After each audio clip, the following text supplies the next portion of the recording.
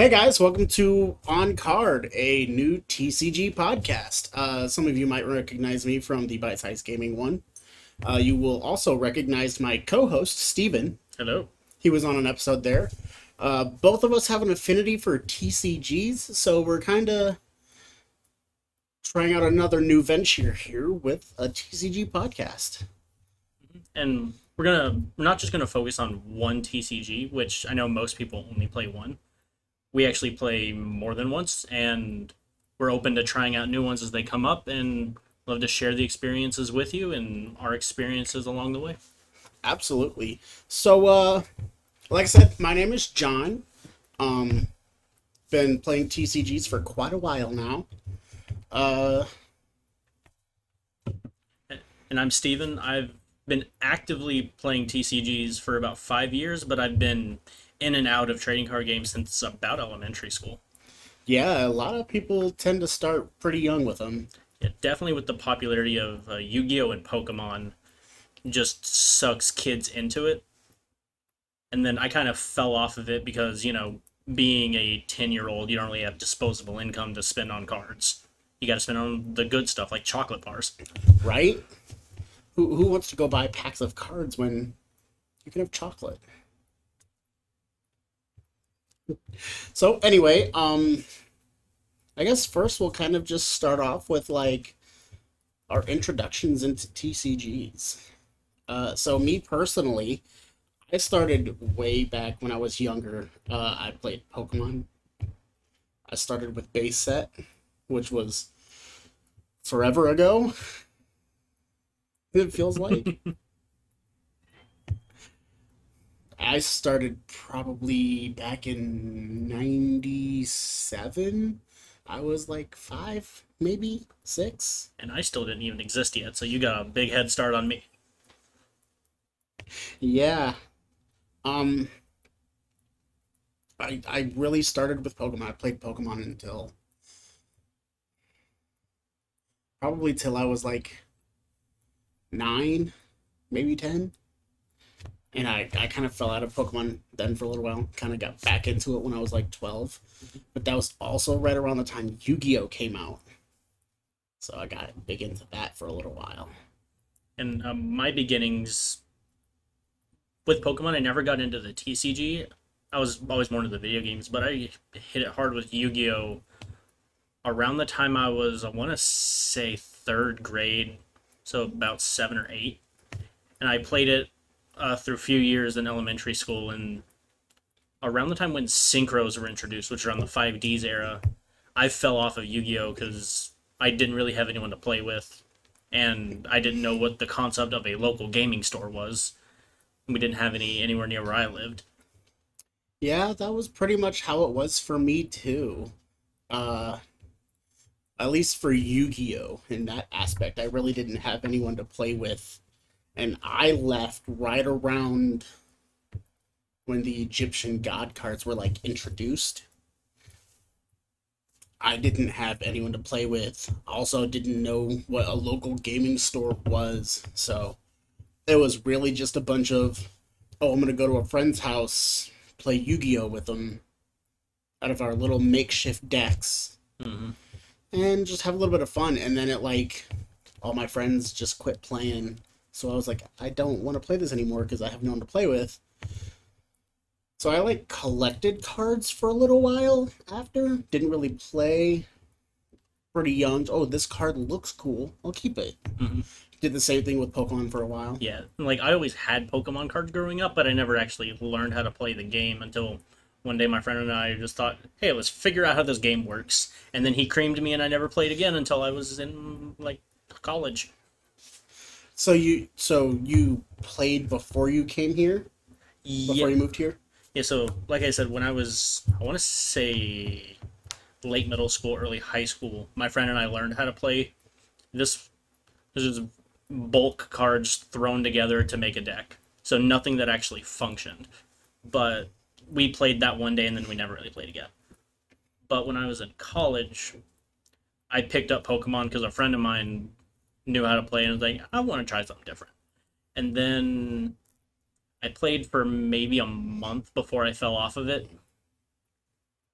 and then I picked it up again after I graduated and moved out here.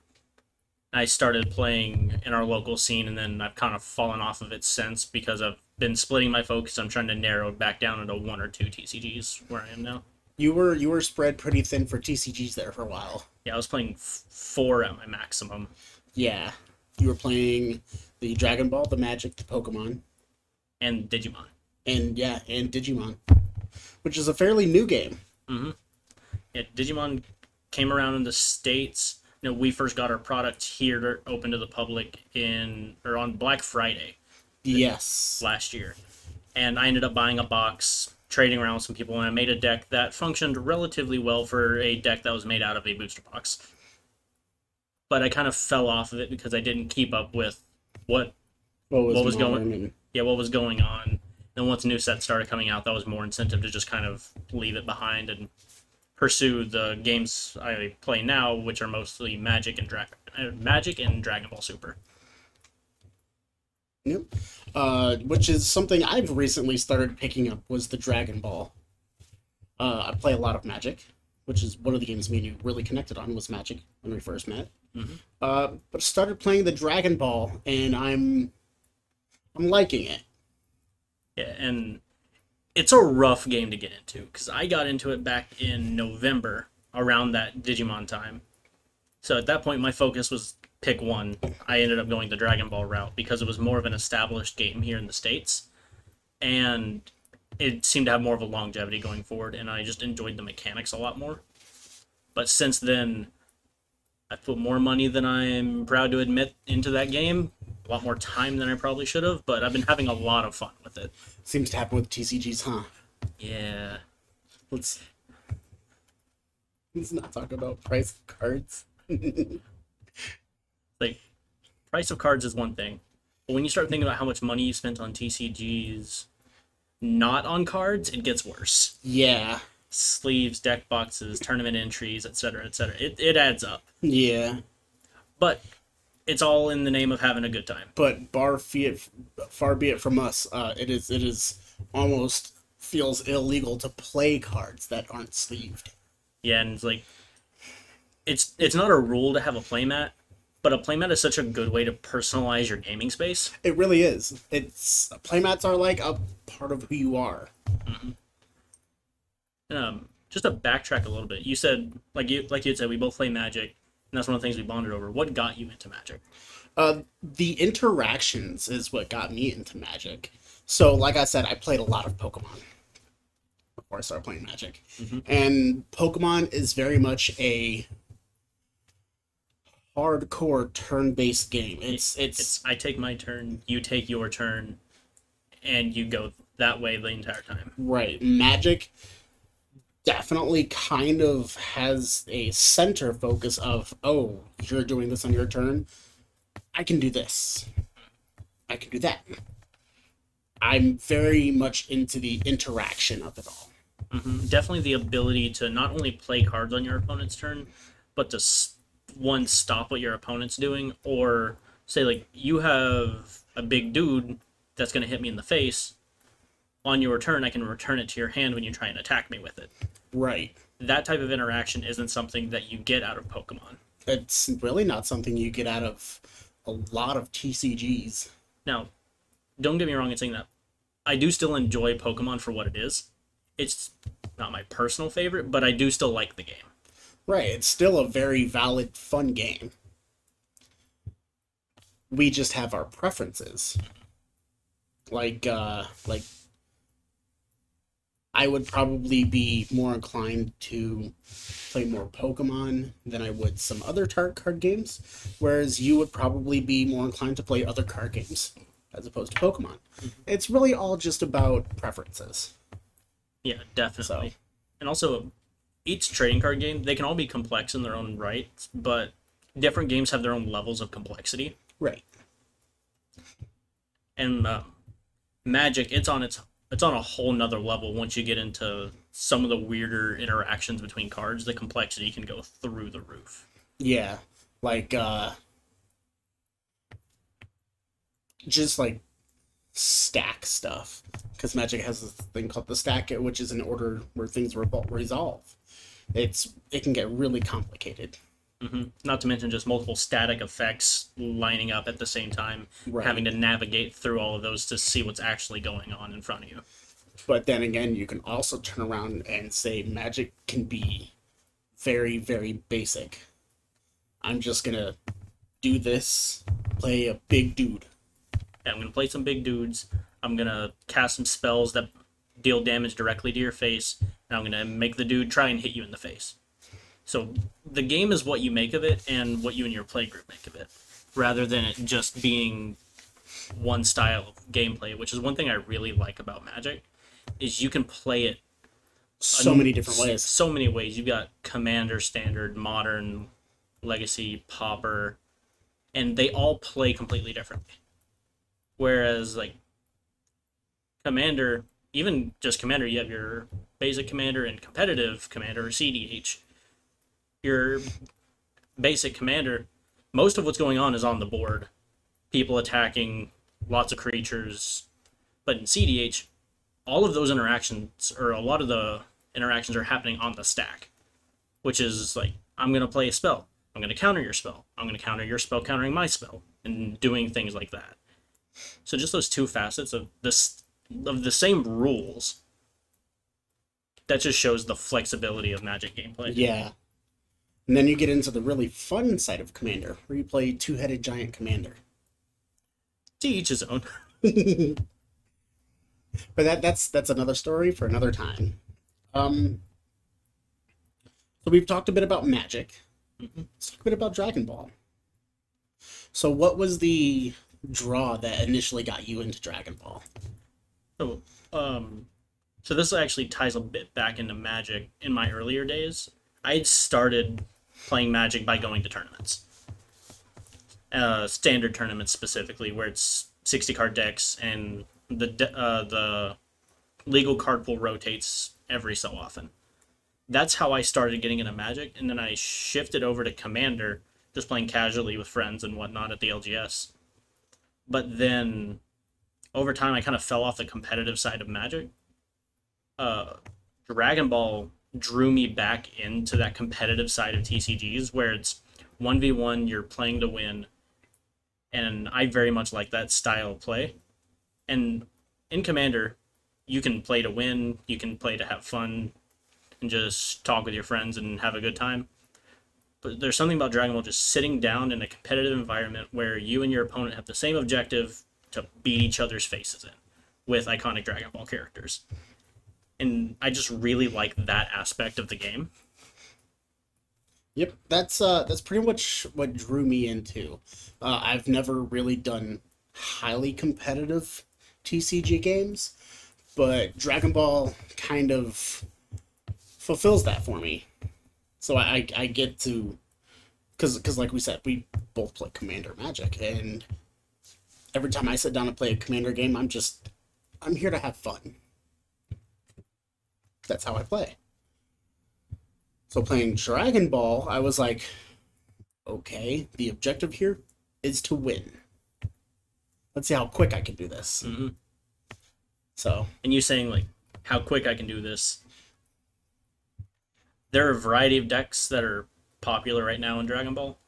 Decks that will stall you out until the very late game, or decks that'll try and kill you turn 2 and everywhere in between.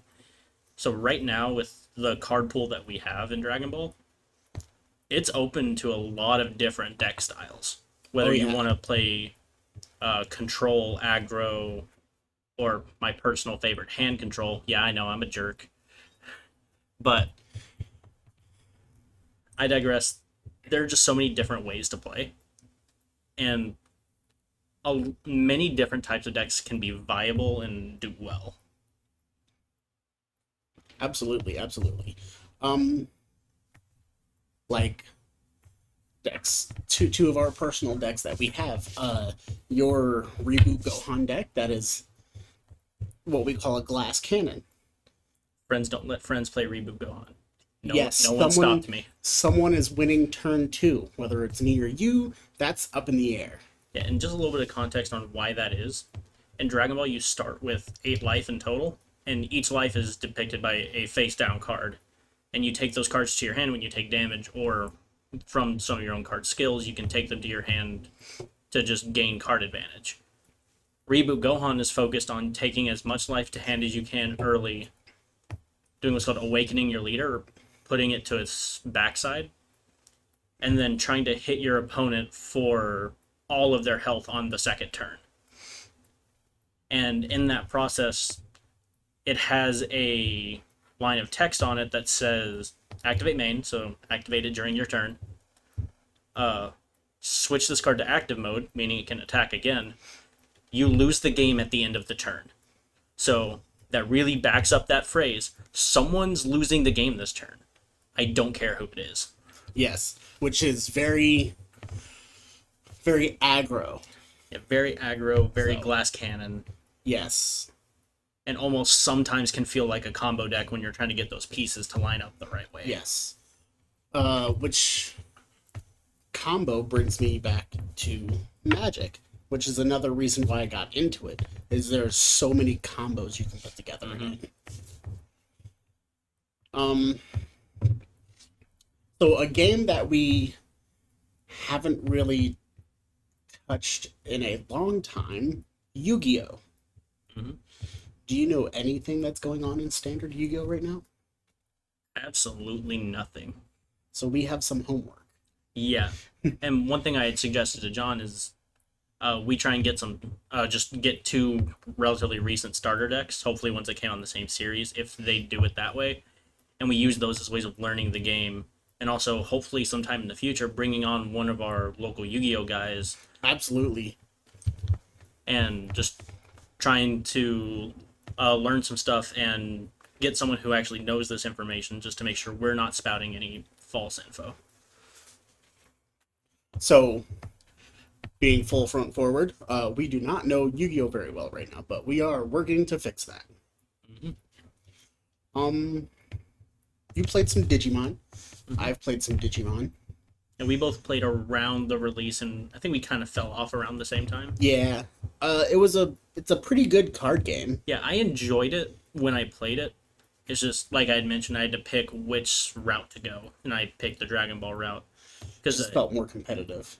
yeah, and if you didn't already know, the Dragon Ball card game and the Digimon card game are both made by the same company. Yep. So they actually do their promo pack system the same way, which I have some positive and negative opinions on how they do that. Which, do you know what I'm referring to by their promo pack system? No.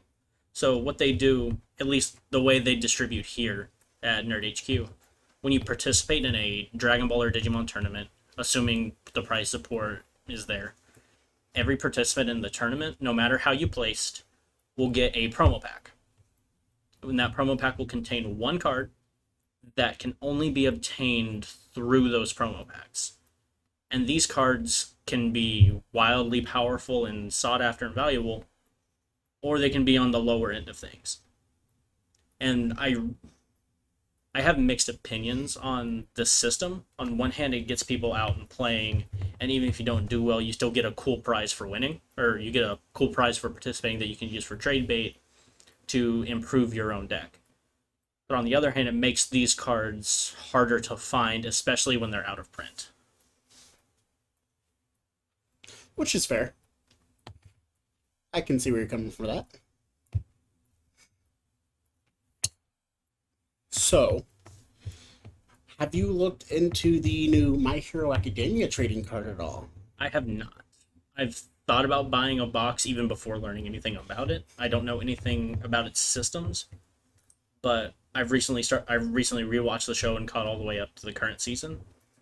I don't know if they still have product. If they do, I'll try to pick some up if I get the chance. If you do, what would you say to doing a My Hero Academia unboxing show? Yeah, I'd definitely be willing to do that. Okay. Have you looked into its systems at all? Not yet. I'm going to do some research on it this week. So, No, I do know one of the products that comes with it is, if I remember what I read correctly, it's a Bakugo and Midoriya starter decks that come in the same product. okay. Question: Bakugo or Deku? Bakugo. Definitely a Bakugo guy. Understandable. Mr. Red. You know. Red.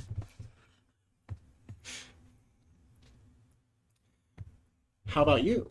Bakugo or Deku? Definitely Deku. Green. Not green. Yep. So, got kind of that stuff. Introductions kind of out of the way. What do you think of the current newest set for Magic, Strixhaven? It has its good, it has its bad. Not a huge fan of some of the ways they've implemented Magecraft, especially. Magecraft is definitely a tricky mechanic. And there's some obscene things you can do with Magecraft. There's some nutty things you can do with Magecraft. For example, the new dwarf. It's a Magecraft create a treasure token. That card on its own can just generate you so much advantage. Mix that with Goldspan Dragon. Whenever you create a treasure token, you create 2 treasure tokens, right? No, I believe that it's treasure tokens you have tap or sacrificed for 2 mana. Yeah, essentially the same effect, just Yeah. different. Yeah, same concept. Yeah, you can get a lot of mana out of that. Yeah. And then the blue wizard that has Magecraft draw a card. There's also the, I want to say it's Magecraft, but Jadzi? Remind me which one Jadzi is. It's the creature on one side that says whenever you cast or copy an instant, reveal the top card of your, I believe it's reveal the top card of your deck. If it's a land, it goes to your hand, but goes to the battlefield. And if it's a spell, you can cast it for 1 instead of paying its mana I cost. think it's if it's an instant or sorcery specifically. If it's an instant or sorcery, you may cast it by paying 1 generic instead of its mana cost. Yeah, I believe you're right on that. Yeah, and I know Mike here at the shop, he built a deck around it using effects such as like Baral, Chief of Compliance. Yep. Which make your instant sorceries cost 1 mana less. Yes. So if you're going to cast an instant or sorcery from the top of your deck, by paying 1 instead of its mana cost, Baral reduces that to 0. And you can just churn through your deck through as many instant or sorceries as you can find. Magecraft. Whenever you cast or copy an instant or sorcery spell, reveal the top card of your library. If it's a non-land card, you may cast it by paying 1 rather than paying its mana cost. If it's a land card, put it onto the battlefield. Oh, that's better than I thought it was. So great, because if it's a land, it doesn't even come in tapped. Mm-hmm. Yeah, and with it being any non-land card, you could run it with Helm of Awakening rather than Baral. And if in Helm of Awakening it says all spells cost 1 mana less to cast. Granted, that affects your opponents as well, but if you're doing that with Jadzi, you go through your entire deck until you hit a land. And you just play things for free. Mm-hmm. So that's like Jadzi as a commander. Cast a Cultivate. Reveal off the top of your deck. You could hit an Avacyn. I'm going to pay 1 for an Avacyn. Well, not in the Jotzi deck, but Right, same concept applies. Yeah, same concept. You could do, because on the reverse side it's a green sorcery, you could do cast a Cultivate, reveal at the top, go down with the East Tree for 1. Mm-hmm. And if you don't know, Jadzi, it's mono blue on its front side, and it's mono green sorcery on its back side, and it's a green 2. Put all land cards from your hand onto the battlefield. Mm-hmm. And then if you have 8 or more lands, you return that the card you cast to your hand. Yep. So then you can cast Jadzi. Yeah, and it should be noted those lands come in untapped. So that's just a really good card in the format, especially in Simic colors, which already has really good land play.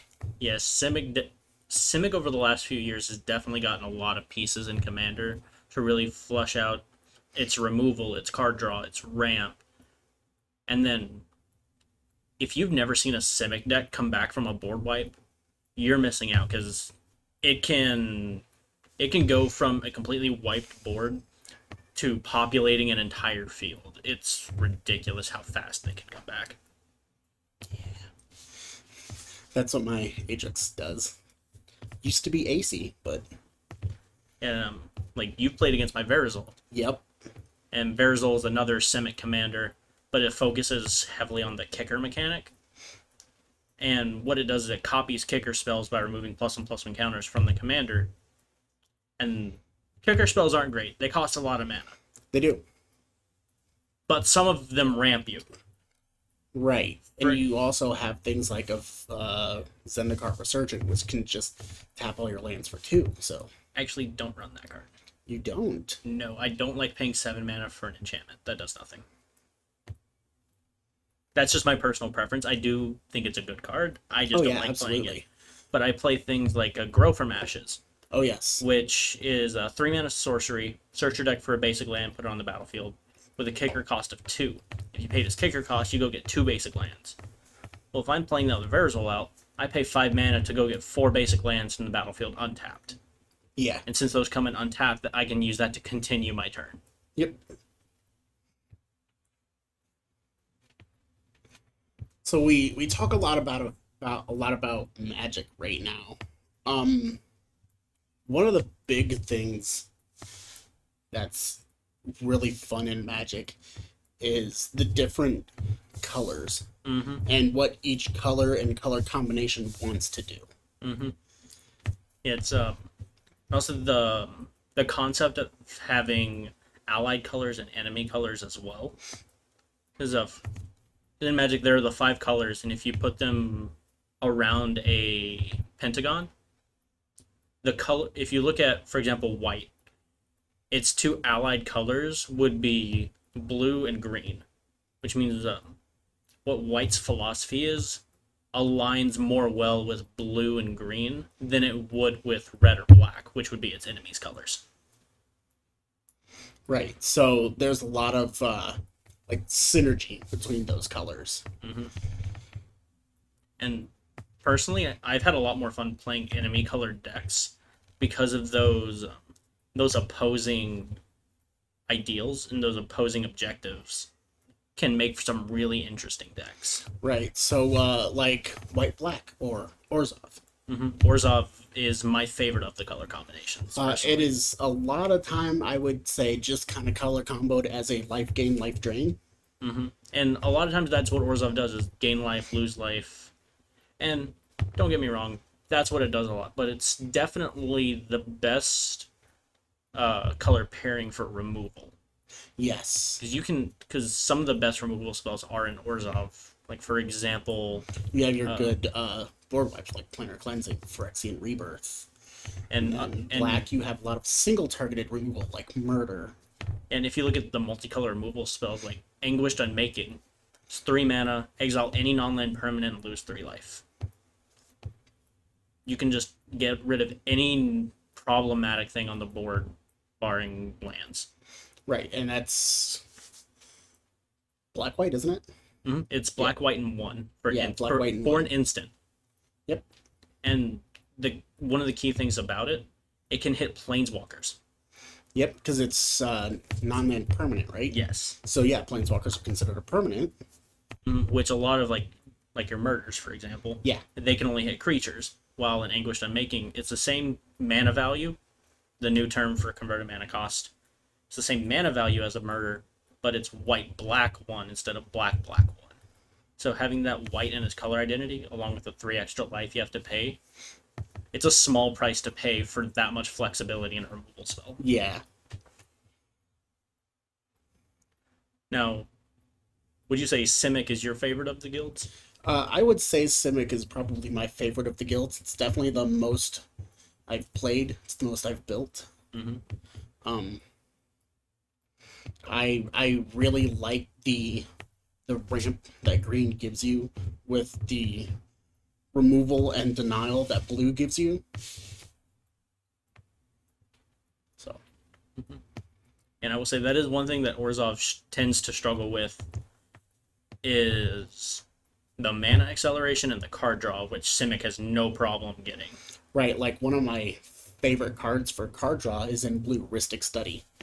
I played a game with it yesterday, and I drew like 20 cards off of it. Mm-hmm. Um, Another really good card draw and play land engine and single card is AC the Tyrant of Infinite Gyre. It's AC Infinite Gyre, something like AC that. Infinite Gyre, something like that. Yeah. But it's in my Simic deck. But it's a single card that lets you play an extra land per turn, and you get to draw a card anytime a land enters your battlefield, not just when you play them. Mm-hmm. So, So so if you play something like an Explosive Vegetation, search your deck for 2 basic lands, put them on the battlefield tap. you're gonna draw 2 cards. Yeah, there's no getting around the amount of ramp and acceleration that Simic has. So that's why, as the Orzhov player, I just play Armageddon. Everyone's miserable. Oh, land destruction. It gets a lot of hate. It gets a lot of But hate. I actually had a conversation with Matt the other day where it's looking like land destruction might have to come back. Because one thing that a lot of people like to say in Commander is mono white is bad. Mono white's not bad. Mono white's If you want mono white to be effective, it's not going to be fun. right. Because white has a lot of taxing resource denial effects, such as what one I just mentioned, Armageddon or Ravages of War. They're the exact same card, just 2 different names. 4 mana, destroy all lands. That includes your own.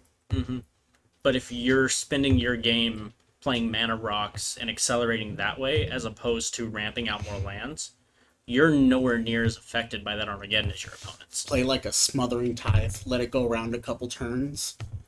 Build up your treasures on your turn. Armageddon. Everybody loses their lands. I've still got a stockpile of treasure to spend. And that actually brings me back to one of the decks I played back when I was in college. Is the Avacyn Angel of Hope. But she's an 8 mana angel with flying and vigilance. And she says all permanents you control are indestructible. Lands are permanents. Yes, they are.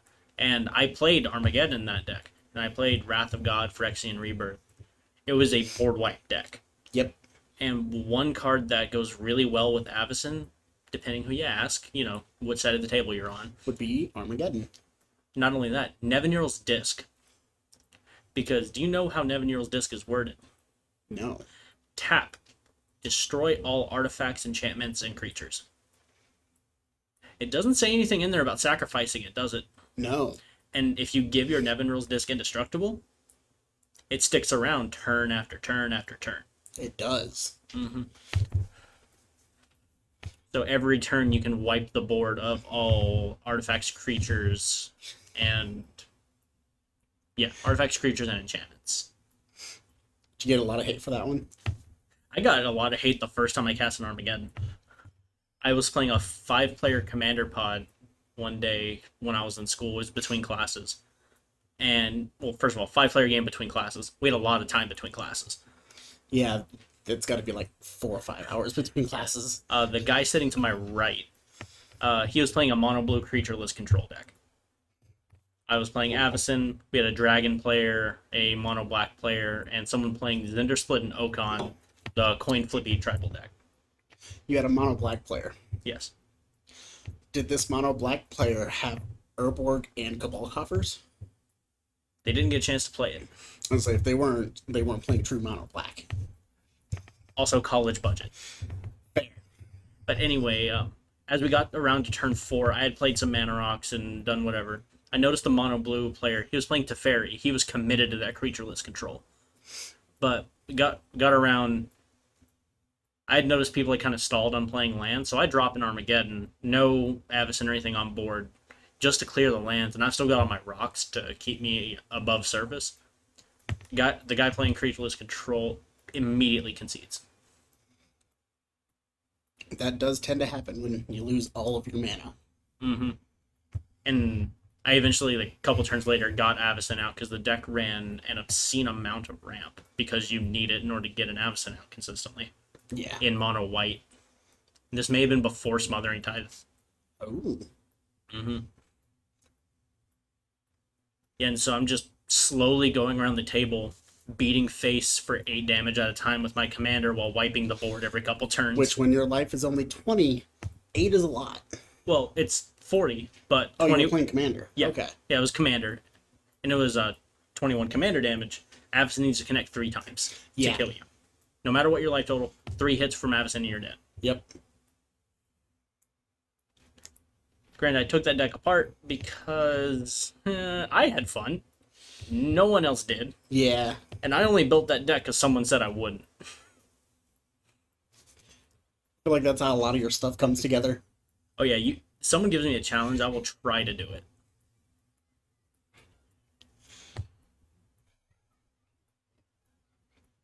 So, what would you say, aside from Orzhov and Simic, would be your third guild that you would like to do? Are we talking gameplay or are we talking the philosophy? We'll go philosophy. And I will say any color combination, barring all 5. The philosophy of the Rakdos is very interesting. It is. Rakdos is just chaotic in a nutshell. If you don't know the Rakdos on the plane of Ravnica, which is where all of these different guild names come from, it is the representation of black and red. And in Rakdos, a lot of their cards are themed around circus folk and torture at the same time. What can I say? Chaotic evil in a nutshell. It really is. Now, I think we think we're coming up on an end here, but before we stop, I want to know, of the decks you've built, what has been your favorite commander deck that you've built? Favorite commander deck I've built? Favorite commander deck I've built. I am going to have to say Scarab God. Dimir. Mill. It is all mill. It is... You don't get to play your things. I play my commander. Let's see the creatures in your graveyard you didn't get to play. I get to play them. And just add a bit of context, when he says Dimir, that's black and blue. Yep. What's your favorite? This might come as a shock to you, but it's not Slivers. I do love me some Slivers, but my favorite deck is not Slivers. My favorite deck that I built has probably got to be my Derevi Imperial Tactician deck I had built a while back. Now, did you ever get a chance to play against that one before I took it apart? Not. So that deck had a really fun shtick to it. If you don't know, Derevi says when he comes in, tap or untap target permanent, and whenever a creature you control deals combat damage to an opponent, tap or untap target permanent. It can be yours, it can be your opponent's, it can be whatever. A lot of people build Derevi as stacks, meaning complete and utter resource denial, no one can play the game. I didn't want to do that. Derevi, he says right on the card, he likes to tap and untap permanents. So my deck was all permanents except for one card. That one card being Primal Surge. Primal Surge is a 10-mana sorcery. Reveal top card of your deck. If it's a permanent, put it on the battlefield, repeat this process. So I cast Primal Surge, my entire deck flips onto the battlefield, and then all chaos happens. And if I were to try and play that deck on Magic Online, I'd probably break Magic Online anytime I resolve the Primal Surge. Yep. Well, like you said, we are coming up on our end. We would like to thank you guys for watching. We'll be back in 2 weeks. And hopefully by then we might know some Yu-Gi-Oh! We'll definitely, I'll put in some research trying to figure out if I can find any structure decks anywhere. see if we can learn by playing against each other, and then kind of talk to the Yu-Gi-Oh guys around here, see if we can get some more information. Absolutely. I'm John. I'm Steven. This has been Uncard.